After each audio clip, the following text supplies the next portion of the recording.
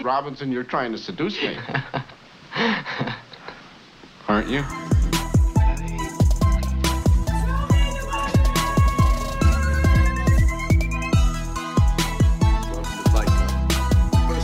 Club is you do not talk about Fight Club.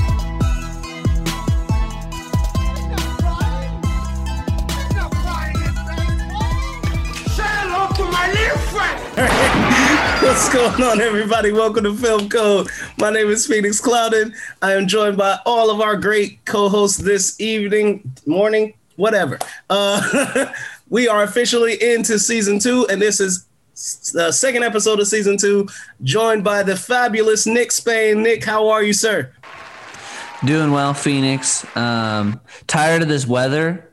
We talked about this pre-show. Currently in Ohio, it is 60 degrees, and it is Memorial Day weekend, and it is 2 days till the start of June. And I have my heat on because I woke up and it was 66 degrees in my house, which is absurd. So that's just great. That's great.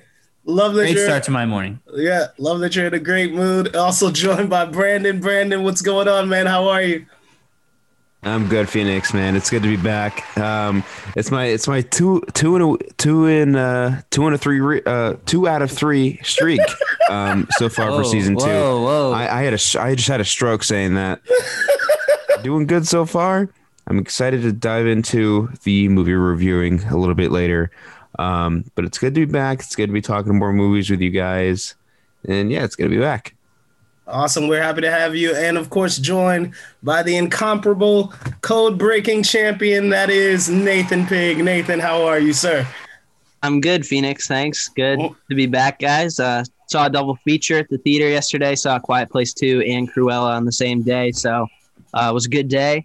I'm sure we'll be talking about those movies here soon, but nonetheless, it was great to get back to the theaters. Good to see a couple of great movies. So, well, a couple of good movies. One was great. You'll have to stick around for us next week to decide which one is that. But, yeah, it was a lot of fun. Awesome. All right. Well, we are back once again, and we have dived into our spin wheel of classic films, and we pulled up a favorite of ours, which is 1967's The Graduate, starring Dustin Hoffman and Bancroft. Little side story here. I went and visited Nathan and Nick down in their college town of Athens, Ohio, for the Oscars, and we decided, they had a best 100 movies poster, and they were knocking off a few films. So we settled on The Graduate to watch as just a way to kick off our time together. And it was the best movie experience I think I've had in a very long time. So I was super excited that this was the movie that we got to see, that we're going to review for our second episode. So let's dive in, guys. Why not? The only movie that three of us have all watched together. Yes. Yeah. Yes. So let's kick off. I gotta start with first impressions. Nick, why don't you give us your first impressions of The Graduate?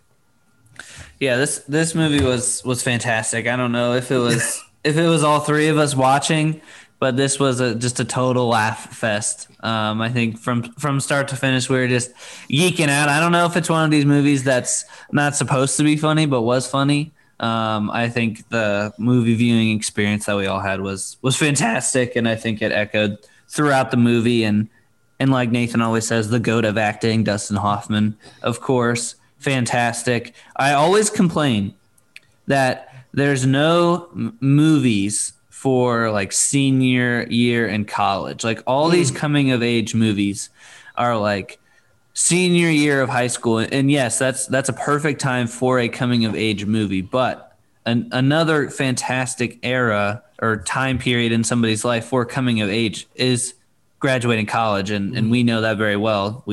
Some of us just graduated from college, and there's no movies that reflect that. So The Graduate being in this time period was fantastic. And of course we were like a week from graduation when I watched this. So it was fantastic watching this. Nice. All right, Nathan, what about you, man? Yeah, I mean, Nick definitely touched on my one-liner.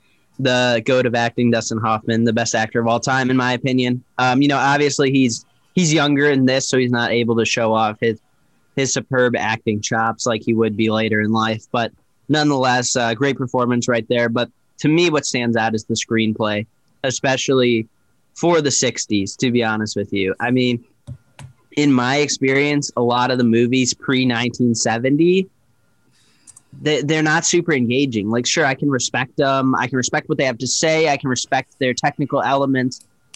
But, man, they're not super engaging from what I've seen so far. Of course, there are a few outliers. Casablanca, just off the top of my head, is one of them. But this is one that keeps me engaged the entire time, was never bored. And, man, this was hilarious. I mean, you talk about a movie that came out, what is it, close to 60, 70 years ago now. Yeah, it's been a minute. I mean, this holds up extremely well. We're lucky to talk about two movies back-to-back weeks with this and Back to the Future that hold up and aren't dated. But, man, this one more so than Back to the Future, because talk about just the lifestyle changes for someone graduating college in 67 versus 2021. The lifestyle changes are endless. So this holds up so well. This was such a pleasant surprise. I didn't know anything about this other than it was a student graduating college. But my goodness, not only was this just some of the most fun I've ever had watching a movie, but it was a lot of fun just being able to see this story play out as well. So first impressions was this was fantastic. All right. I'm going to go and then I want Brandon to give his final first thoughts. I enjoyed watching this with you guys. I mean, this was a blast and a half, such a fun communal experience. But overall, this movie is hilarious and awful at the same time. I do love Nick's point about diving into a coming of age story from a college graduate's perspective. I think that's a really unique idea, and wish it was explored a lot more, because I do think there's a lot of stories that could be told there from that perspective of just, finally being done with school and getting out into the world and seeing who you are as a person. And I do think the beginning half of this movie really does really attack that idea and that concept very well. But it's so uneven of a film that it just becomes ridiculously, I don't know if it's hilarious or it's just fun to laugh at, because this is a movie where I felt like I was weird to be laughing, but it was hilarious because it was just so misplaced and everything was out of order. I don't know. It was a weird movie, but I enjoyed it. I enjoyed watching it with you guys. I'm happy that I finally saw it, but wow, what an experience. So Brandon, what about you? I am on the complete polar opposite from you guys. I feel like if I did watch with another person or with you guys, I probably would have gave this film more credit than it's due. But I did not like this film like that much. The first half had something going for it, and then it just took it down a route that, like, one, I didn't really see coming. Two, is not relatable at all, and three, is just so far-fetched that I watched the entire thing, but I gave up on trying to understand this film halfway through. It's one of those movies where I'm like, what did I just watch? It's not a good, oh my God, what did I just watch? I'm gonna have to rewatch this again. No, this movie is what did I just watch? Who greenlit this? Like, there were a few moments that made me laugh here and there, but other than that, I'm like, what am I watching? We'll get into that when we dive into spoilers. I made some notes here, so I want to get into those in a few minutes. Excuse me. All right. Yeah.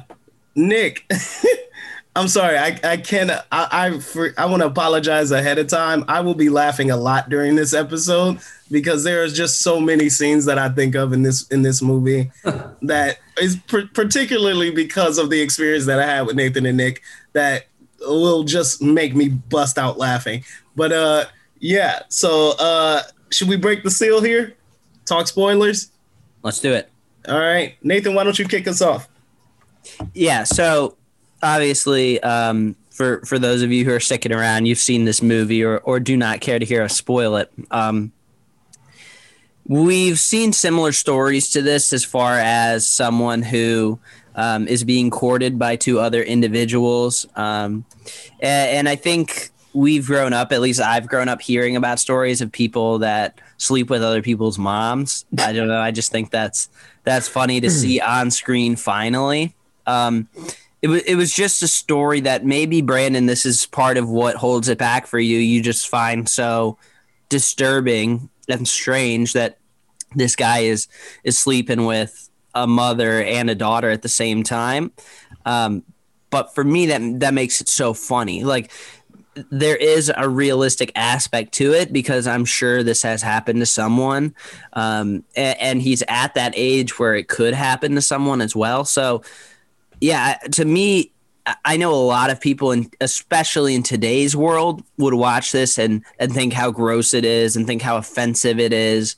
To me, like, just have fun. Look, I mean, like, this movie was made at a time where this was socially funny. And while today it might not be socially acceptable, nonetheless, like, just sit down and have a fun time. It's a movie. It's not your life. I thought it was a lot of fun. That's where I'll start. Yeah. See, I mean, you. Sorry. Go ahead, Brandon. Because I was going to touch on some of the same points. I was going to say, just like, you bring up some good points, but at the same time, like, it's not that, like, he's just, like, jumping around in bed and stuff, but, like, it's when that became the main plot point of the entire movie, that's where it lost it for me. I'm like, because I went into this film expecting, okay, he's graduating, he's going to go through all these different things of trying to figure out what he's going to do in a funny way. But it turns out, like he gets with a cougar. I'm like, okay, I could see this being a tiny plot point. And then it becomes the main focus of the entire movie, where he becomes some kind of addict, when he gets down and dirty with Mrs. Robinson. And then where it took a downturn for me was that argument scene of when they were talking about, oh, you can't be with my daughter, I'm not going to let you. And then he goes and does it anyway, which that was funny.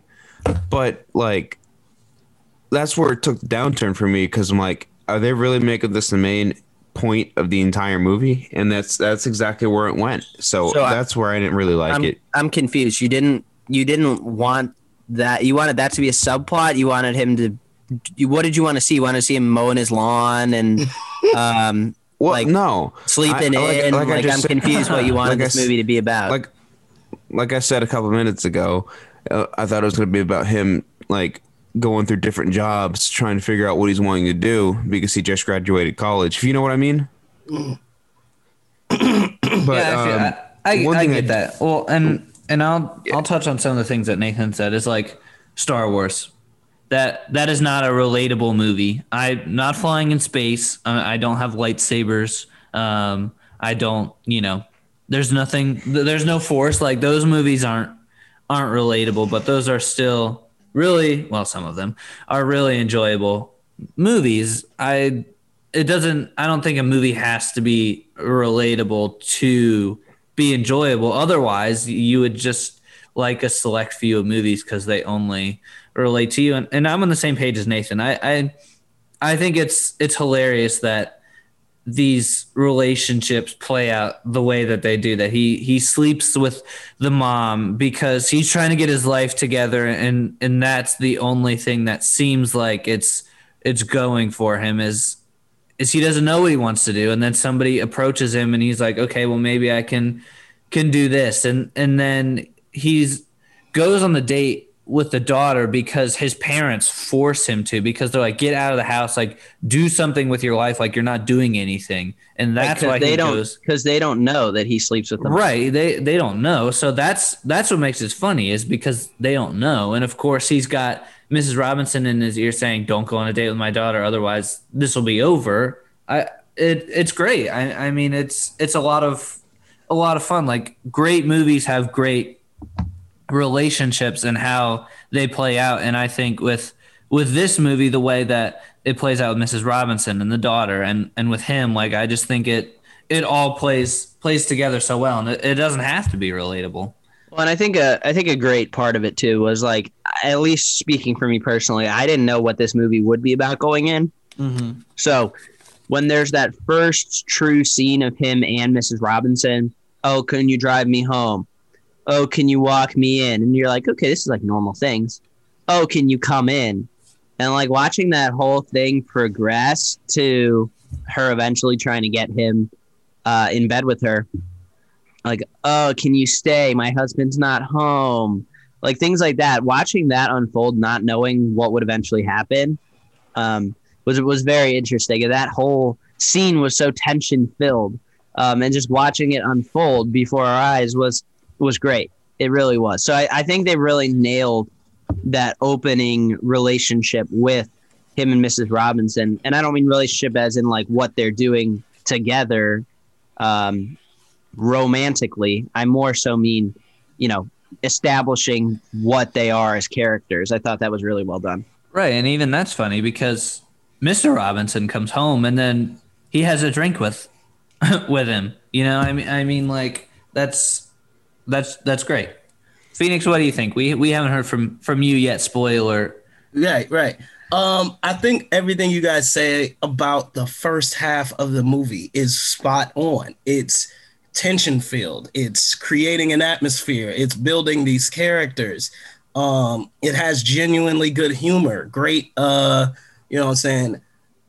great build up and tension and cringe stuff. And it's good. It's really good.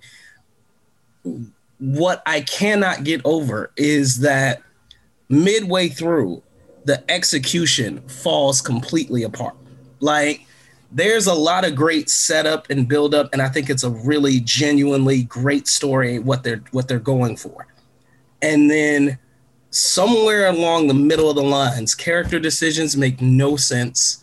The plot gets distorted. The messiness of this whole like complex storyline about him being with the mom and dealing with the fact that she's married and he's not really on board with this. He doesn't really know this. And then sliding into the idea of dating the daughter and, and the scene where he takes her to a strip club and because he's basically trying to ward her off, but then they end up making out and getting along and they have a lot in common and he falls in love with the daughter despite being with her mom for what we can only assume was months, this relationship with the mom. It's just the execution is where it falls apart for me because the relationship with the daughter happens so very quickly and develops so quickly. And his relationship with Miss Robinson dissolves so quickly. And because of that, then when we get to the latter half of the movie where he's chasing the daughter and trying to be with her while her parents are trying to marry her off and they're getting a divorce and all of this stuff, it's such a messy drama that if they had kept the messiness of it, I would have really enjoyed it. But instead, they drift on this sort of romantic comedy train that is like so unbalanced from where we were that it's a weird movie to really, really understand. So like, that's where I feel like the unintentional comedy comes in because it's like, what is happening? Yeah. So that's where I'm at with it. Well, I did want to, I do have a problem, a very big problem with this movie.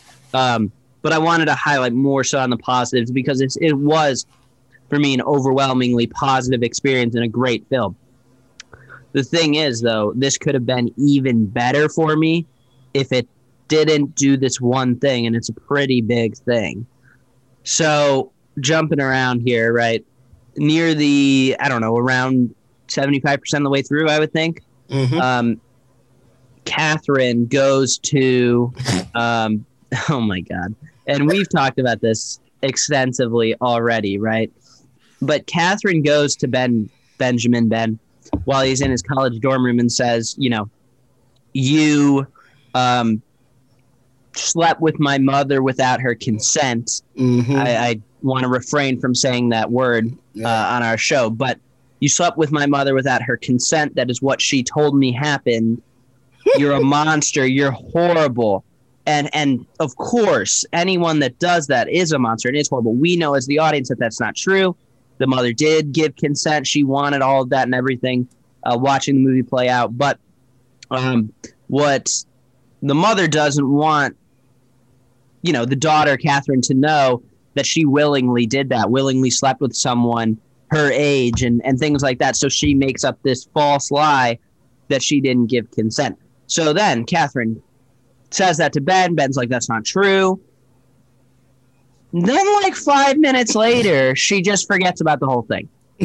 She's like, oh yeah, it's good. You're all good. And to me, that was just such a dramatic change. Like, if Ben came up with some factual evidence, I don't know what that would have been, but comes up with some factual evidence. Maybe time passes significantly, like months. Maybe he has another conversation with the mother, Mrs. Robinson, and says, like, you lied about this. This is not okay. No, she goes from, you did this unimaginable, despicable act, and then just drops it immediately. And to me, I'm sorry, I just can't get behind that. I can't. Like, why do you have, for as devilish of an act as that thing is, and I think we all know what I'm talking about now. Exactly. Like, why would you drop that immediately? I just don't. I don't get how that works. It was to move the plot forward, I believe. Exactly. It's just that's where another point where the film lost me. I'm like I can understand her telling her that as like, oh, instead of just saying that she like was like willingly doing the dirty. But I'm like, at the same time, like, you can't just bring that plot point up and just drop it. Nick, I hate to put this on you, man. This is something I wrote in my notes. Benjamin looked like a 10-year older version of you. If I'm being 100% serious. Hey, if you say I look like Dustin Hoffman, I'm fine with that. I'm fine. Dude, with it was funny though. I'm like, shoot, is that Nick? Is that his grandfather? Hey, Something. It looked just like it, man. I'm good with that. But like Phoenix was saying though, like the final like 20 minutes is him just following this girl around after getting told to get out after she found out he was having an affair. He became like Arthur Fleck, stalking women around. Interesting. I can easily see Arthur Fleck doing this, like trying to track down a wedding, trying to stop it. And you know what? What a strange comparison. That is a strange comparison, but I get where he's going with it. I like, that's another issue that I had in this film is like, so Benjamin starts out this really, sort of innocent protagonist character, you know what I'm saying? A guy you can really get behind. And he makes a few dumb decisions, sure. You know what I'm saying? That's to be expected of our protagonist. But it's when he like goes to forget the daughter's name. Catherine? Yes, Catherine. When he goes to her college, right? And he gets like a one-room shack, off campus or whatever. At that point, like, even though his intentions are good, he looks like a psychopath. And then it gets further exacerbated when he's trying to chase her down to find the wedding. And, you know what I'm saying, he's going to frat clubs and like, hey, you know what I'm saying, do you know this chick? Or you know what I'm saying, and he's running into gas stations, stealing phone books. It just looks psychotic, like beyond psychotic. And especially because when you consider what is the situation here, it's not like they were meant for each other, right? You don't get that. You don't get that vibe. It's basically it's like, why are you working this hard for this particular situation? Right? You know what I'm saying? Like, I get it if like y'all really had a true, like, you know what I'm saying, bond that, I don't know, stretched back to childhood or something like that. Or, you know what I'm saying, like, or you were together for a summer or something. But this just happened so rapidly where it's just like, and especially with the seriousness, like, make no mistake, I don't know what the atmosphere was in 1967, but sleeping with someone's mom is a pretty serious like issue, right? So like, you have that serious of a situation and you're still going to pursue the daughter, especially after the mom lied on you about a serious allegation. The father came to you letting you know that you ruined his marriage.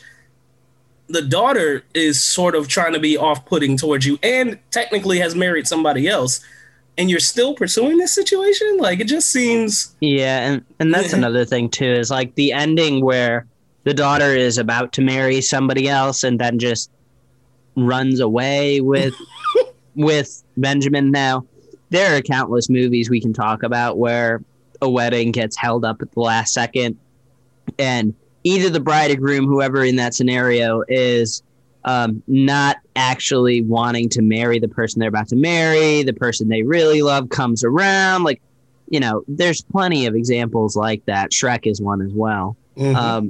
But that's not what happened here. There was no indication that Catherine was madly in love with Benjamin, but was forced to marry some random Joe. And then Benjamin is the knight in shining armor that comes and saves the day. And, oh, I truly love him. None of that happened, though. Like, she was like, you're a creep. You did something very serious. You ruined my family. I'm moving on from you. And then he comes and just shows her the least bit of attention. And she wants that and runs off. Like, that hurts a lot of the credibility in my mind. And like I said, that and what I mentioned earlier are the two big things that really hold this film back from close to being 5 stars for me, to be honest. See, something I'd like to mention is like it something that I actually did like was the very ending where they're in the bus and they have the smiles and their smiles slowly like move away from their face because they just realized, wait, what the heck did I just do? Am I going to regret this? And actually, I think that particular scene that you just pointed out is part of the reason why this movie became such a iconic classic film. Is like, you know, it sort of mocks romantic comedies at that time. And what's interesting is I don't know how many romantic comedies had the whole, you know, run off with the bride type of trope before 1967. I imagine they were pretty popular in the 30s and 40s. But it seems like that's what they were mocking. And in that instance, it's like that look of concern of like, did I really just throw away my livelihood and all of this stuff for love, right? For love. So it's, and in that sense, I get it. Like, it's like, oh, okay. When you have that whole coming of age story, right? Of, you know what I'm saying, becoming who you're supposed to become or whatever, tied into, you know, this pursuit of romance. And you have to decide which one suits you best. And then the idea for most of those romantic comedies was there's happily ever after, right? And then in that moment, there's like, what if we're not? You know what I'm saying? Like, what if it doesn't work out? So I think in that sense, it was genius, really well delivered and well executed plot point. It's just everything that led up to that point that just makes no sense. Yeah, I think the perfect word to sum up what we've been talking about for the last like 5 or 10 minutes is just chaotic. Like, it's just a chaotic finish. I mean, last week we talked about Back to the Future, obviously, and how that should never be remade because you don't need to remake that. Mm-hmm. But I think this would be perfect for a remake just because it's not like timeless. You know what I mean? Like, the story that it talks about is a story that you can talk about anytime. I think if you were to even make it like like a limited series where like Brandon was talking about, like I had no problem with the central focus being about him sleeping with Miss Robinson and then the daughter and then everything that falls out from there. I had no problem with that. But even if you make it more of like split between him trying to figure out what he wants to do with his life during the day, sleeping with Miss Robinson by night, and then figuring out that, oh, he does like the daughter, and seeing that they do spend the whole summer together, and then seeing that, oh, everything comes to a head. I feel like this would be just a great way to remake the story today. I mean, get the goat of acting today, whoever you think that is, to play Dustin Hoffman. I don't know. I think, but yeah, the ending is definitely chaotic for sure. Well, go ahead and cast Nick. You won't be able to tell the difference. True. I mean, I do want to say, though, that like the overarching issues just still don't take away from how much of a fun movie it is for me. You know, frequently on this show, we sit here and we talk about the bad things more than the good because it's easy to do so. It's much easier to talk about the things that hold a film back than that lift it up. But I don't want to miscommunicate my thoughts. Like, those two things really disappointed me when they happened because I was ready to give this 4.5 or 5 stars. And I can't do that knowing the overarching problems that are just breezed through. This movie was so much fun. Really, it was. If you look past how strange the relationships are, look, it's a movie. It's not real. You know, this is what movies are supposed to do. They're entertainment, right? So this absolutely could happen. It could be relatable to some people out there, but this is not your life. This is not someone you know. Just sit back and enjoy, and it will be fun for you. If you're taking mad offense to what this movie is doing, you know, maybe you need to reconsider how you watch movies. I mean, I'm sorry to say it, but this movie is just an absolute blast. If you don't like it for different reasons, of course, that's okay. But that's just my 2 cents on it. Yeah, I mean, I personally think like this is a really interesting story, and I agree with Nick. I would love to see this one remade, just adapted to a newer time, because I mean, like, the story itself isn't bad. It really isn't bad. It's just the execution, and I think the execution could be done a lot better. Definitely. And I don't even think it's the whole execution. Yeah. It's just the back 30 minutes that just like the train comes off the rails. It's chaotic. It's all over the place. Like that, to that point, it's chaotic. But for the rest of the movie, it's fantastic. Like Nathan says, it's easy to nitpick things and but this movie's great. I mean, I thoroughly enjoyed this movie and it was really a blast. Yeah, I would argue definitely like it's really enjoyable. There are some aspects of it that are outlandishly hilarious. Speaking of which, we didn't talk about the soundtrack on this film, and and one of the things that made us probably boil over with laughter is how many times the I can't remember the artist's name now, but Simon and Garfunkel. Yeah, Simon. Yeah, how many times are you going to Scarborough Fair? Yeah, like how many times? I mean, they are bangers. They are bangers, but like Jesus Christ, how many times is like I'm Miss pretty Robinson sure that this like Mrs. Robinson was wrote for this song or this movie. I'm pretty sure that like the movie was like, hey, Simon and Garfunkel wrote the song for us. The way that they use it though, it's like, hey, don't forget, like, you know, Simon and Garfunkel. Miss Robinson. Right. Like this is Miss Robinson. They play that song like 8 times. That's a lot for a 106-minute movie. That's a lot. It's a lot. It might be more than 8 too. It might be more. And like the beautiful thing is, it's a great song. Like, oh yeah, it's a great song, and it fits the movie so perfectly because it's like this upbeat and like right. It's super upbeat, super like charming song, and you know what I'm saying. And they match it to some great shots. You know what I'm saying, and some great moods and aesthetics. it's just like, Jesus Christ. It's like by an hour and in, we're like, how many times have they played this song? Like at least 5. Like Jesus. And they switch it up. It's like acoustic, and then it's instrumental, and then it's like the Mrs. Robinson chorus, and then it's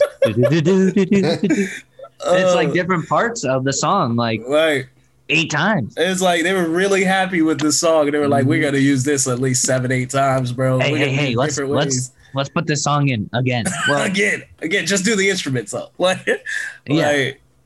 Right, but we gotta talk about it. You know we have to. Yep. I was just gonna say. You know we can't get away talking about this on Filmco without talking about that scene. Oh my God. For those of you that know this movie very well, maybe you watched it recently, maybe you grew up with it. If you know this really well, you know exactly what we're talking about. If you've seen this movie once or twice, you're a casual movie lover. You probably won't. This might be way too specific for you. I apologize in advance if this is way too specific, but we have to talk about this. There's that scene, right, where he gets in a fight with Catherine in the house, and that's when Catherine finds out for the first time that he had been sleeping with her mom. And he walks out in the hallway and shoots a glance over at Mrs. Robinson, who is like shriveled up in the corner of the wall, which is such an awkward position. Both the walls are extremely white, like they were just painted white, like, and it was like it was a construction site, like it was a construction site, and she just says, "Wait here, goodbye, I have it pulled up." She says, "Goodbye, Benjamin." And then there is the most awkward camera zoom out I have ever seen in my entire life. Again, and then there's a closet right next to her, so it seems like something's gonna jump out of the closet. Again, this is so specific, and I apologize in advance for those of you that do not know what we're talking about, but we have to talk about this because Phoenix and Nick and I, when we were watching memeing the hell out of this. When we were watching this movie and we saw that, I don't think we stopped laughing for 10 minutes straight. I really don't. Like I think we watched it like 2 or 3 times. I was crying like 4 times. I was crying. I think Phoenix was on the floor. Oh my God. It was brutal. Our other roommate was like, "What in the hell is going on down there?" This seriously, it's a shot straight out of a horror movie. Like, I just watched The Conjuring a couple of days ago, and like I'm surprised that this scene wasn't. You put this in Paranormal Activity. You put this in any. Oh my God! I mean, we frequently joked about how like the cinematographer or the editor was like, "You told me that shot was for fun. You told me that wouldn't be in the movie." It's like the director had an intern or like somebody shadowing for the whole thing, and they were like, "Here, you get to shoot one shot, and they're like, "All right, we'll start it zoomed in at the face, and she'll have this perplexed, disturbed look on her face, and then she'll say, 'Goodbye, Benjamin,' and then that zoom out." But keep on her face for an extra 10 seconds. Keep on her face. Like somebody needs to edit the Twilight Zone. This is without a doubt the worst, like 10 seconds of any movie I've ever seen. Like this is, it's so bad that it's funny. It's so bad that it's funny. Like is it worse than a 10-second of Jingle Jangle? The 10 seconds of this is just, it's so bad that it's funny. I pictured Jeff Nichols, the director of this movie, and his production team, like sitting in the opening weekend of this movie or sitting at the press screening, if they even did that back then. And just seeing that shot and being like, how did that get in there? How did we miss that? How did we miss that in post-production? Who let that scene be in there? Oh my God. It was whoever did that is done. Oh God. And so I do want to point out that this did win the Academy Award for direction. Which I think I'm telling you, it was the intern. They got to shoot one shot, and that was it. That was They said, let me get some Conjuring vibes up in here. The Academy was just all over that shot. They loved it. They loved They it. were like, "Wow, this is true film right here. This is what film is all about. This is what it's about."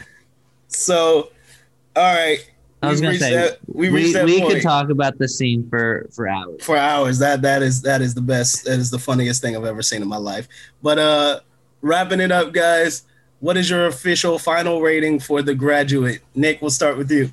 Yeah, it's gonna be 4 stars. Well, it has been 4 stars for a while. It's 4 stars for me, which is an A- in my book.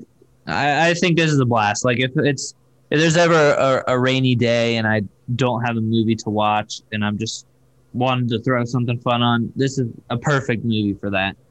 Yes, it does get chaotic in the last couple of acts, but it's a blast. I mean, I love the growth of Benjamin as a character and the relationships that the dynamics throughout the movie. I just think it's a blast, and that's all I need from this movie. All right. Brandon, what about you? Honestly, I think some of my final thoughts is it's just rehitting some of the things is like, I think this film would have benefited from taking a different route, but we got what we got. I personally gave it a 2.5 star. I think that's as high or low as I will give it, to be honest.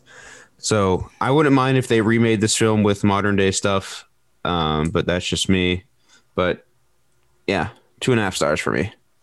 All right, Nathan, where are you staying? Benjamin, your fine friend's location says you were in Mrs. Robinson's bedroom. What the heck? I saw you on Snap Maps. It said you were at the Benjamin's house or the Robinson's house, you liar. No, so yeah, it's a 4-star for me as well. This was so much fun. Ever since we did our Palm Springs episode in like June, I haven't been able to stop thinking about Phoenix saying, bring this movie to a movie party. So this is definitely a movie that I would bring to a movie party.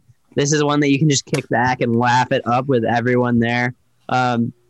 You know, there are 2 big things that really hold this movie back for me.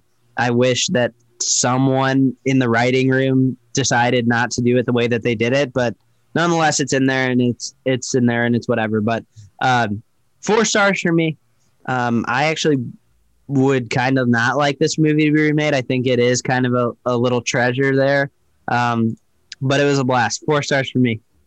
Also, just to say 2 quick things before we move on.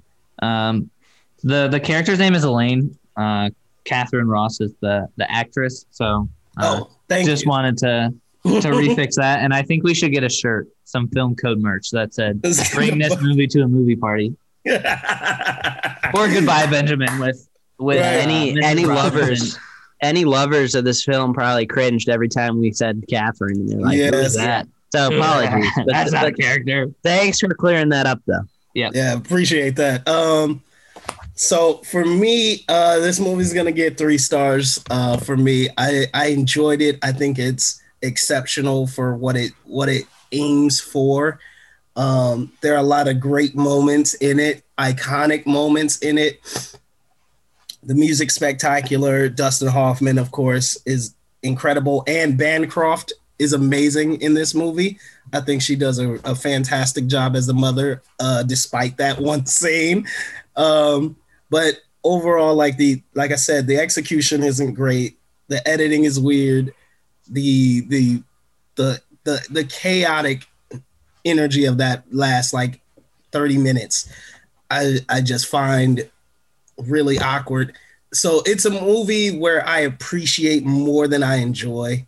It's definitely one where I'm like, I'd watch it again, but only to laugh at it, only with, friends. It's not one I could do by myself.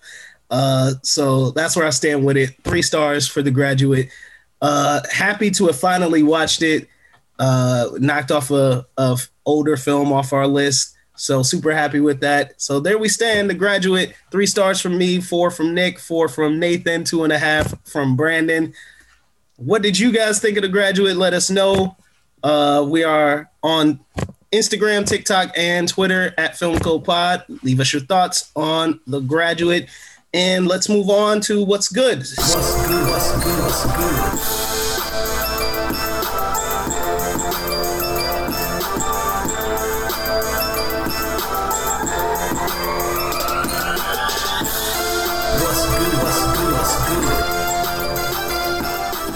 So, gentlemen, how has your week been and what have you seen?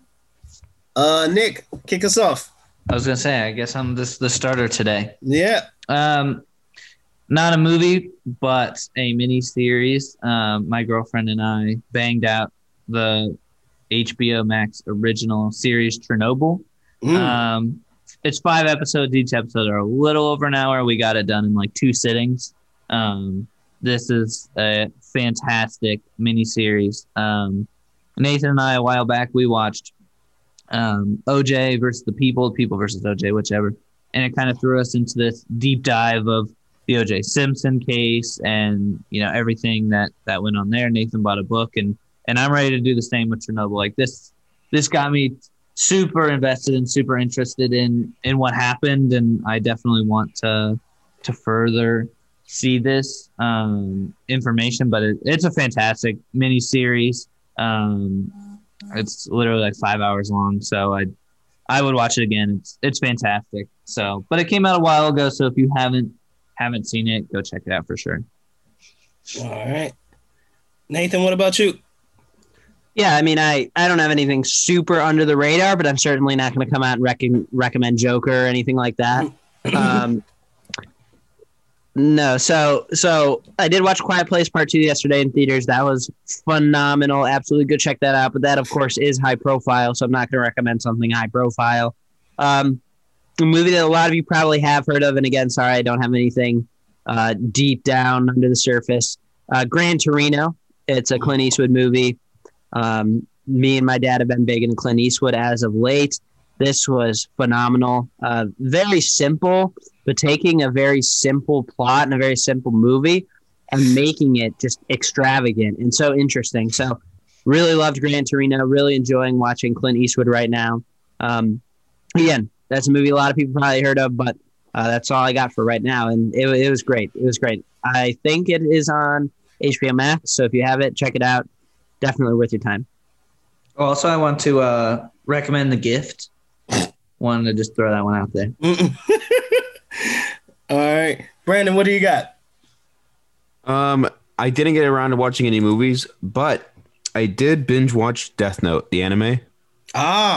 Nice. Have you seen it, Phoenix? I have seen it, yes. Dude, it was so good. Like, I saw a couple scenes here and I'm like, all right, I gotta give this a watch. And I was not disappointed. I really, really, really enjoyed this anime. I wasn't expecting a lot of the things that happened to happen, such as like things that happened with L and Light, where they got with each other's investigations. And then the finale of it was just so good. I can't dive into any spoilers, but the finale of where it just like all falls apart is just so good. And I think it had a perfect wrap up. There was no setup for season 2, which I'm fine with because I don't think they could have done a season 2. There was no way. So I gave Death Note a 5 stars, and it actually became my favorite anime. So yeah, Death Note is an amazing anime. If you have not seen it, I highly recommend it. It's fantastic. For me, one of the things that I saw I don't know if it was this week or last week. I'm not entirely sure, but one of the things that I saw was also in theaters was Those Who Wish Me Dead, starring Angelina Jolie. It's a very competent action thriller, sort of like a throwback to a 90s summer action thriller. Very cool movie. Pretty one note, you're trying to avoid this fire and, trying to protect this kid. But it gives a single location vibe that really works for the story. Angelina Jolie's amazing in it. And it was just a fun action movie. So I highly recommend it. Won't blow your brains out or anything like that, but it's still a blast to watch. So that's Those Who Wish Me Dead, Death Note, The Gift. I'm sorry, not The Gift. What was it, Nathan? Gran Torino. Gran Torino, fantastic movie, by the way. The Gift. And Chernobyl. So that's what's been good for us here at Film Code. What's good? What's good? What's good?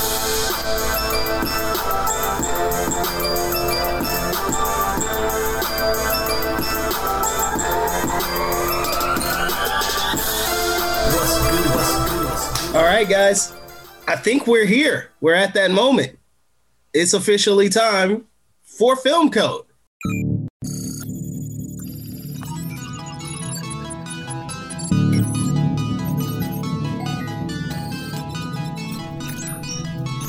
You are now entering Film Code.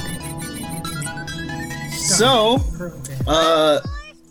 we have our first code word of the second season. I am super excited to see what these guys came up with, potentially.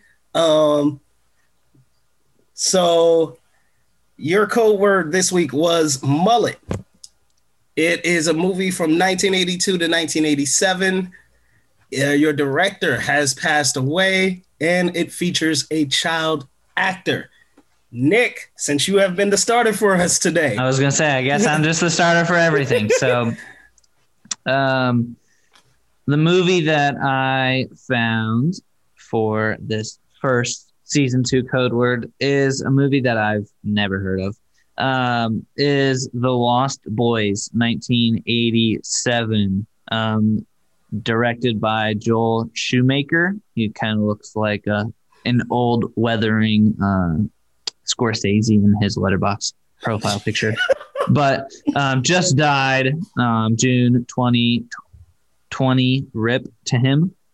Directed Phantom of the Opera, Batman vs. Robin, Batman Forever. And I don't know specifically who you're referring to as a child actor. Maybe Jason Patrick.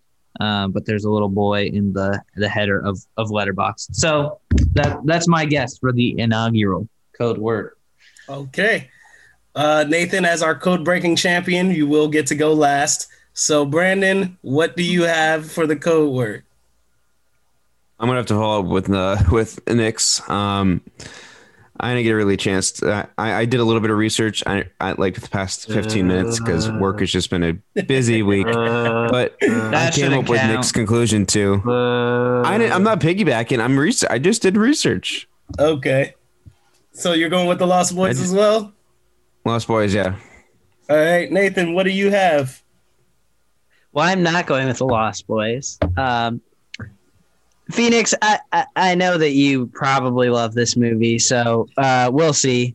I'm going with 1985. A character in this movie does have a mullet, a pretty significant one.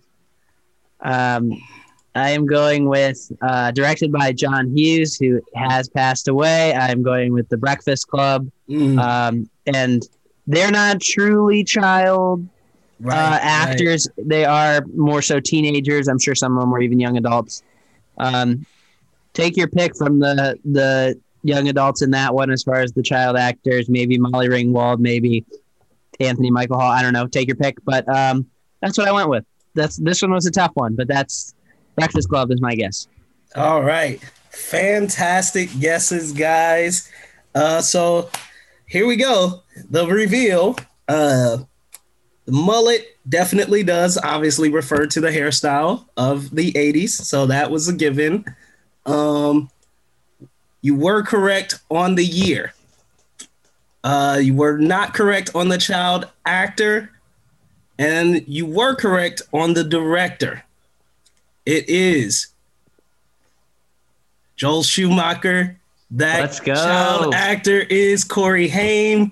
And it is from 1987. It is The Lost Boys. Absolutely. Let's go. Brandon should get half a point.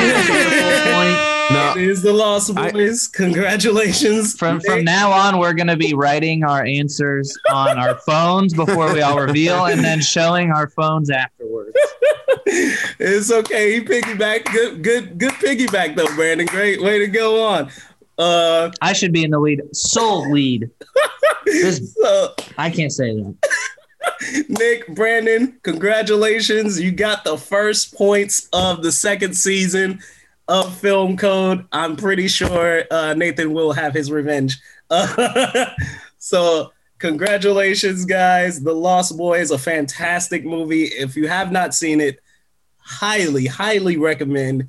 It is an 80s movie with all of the cheese in the world you could imagine, but it is a vampire movie, so I love it.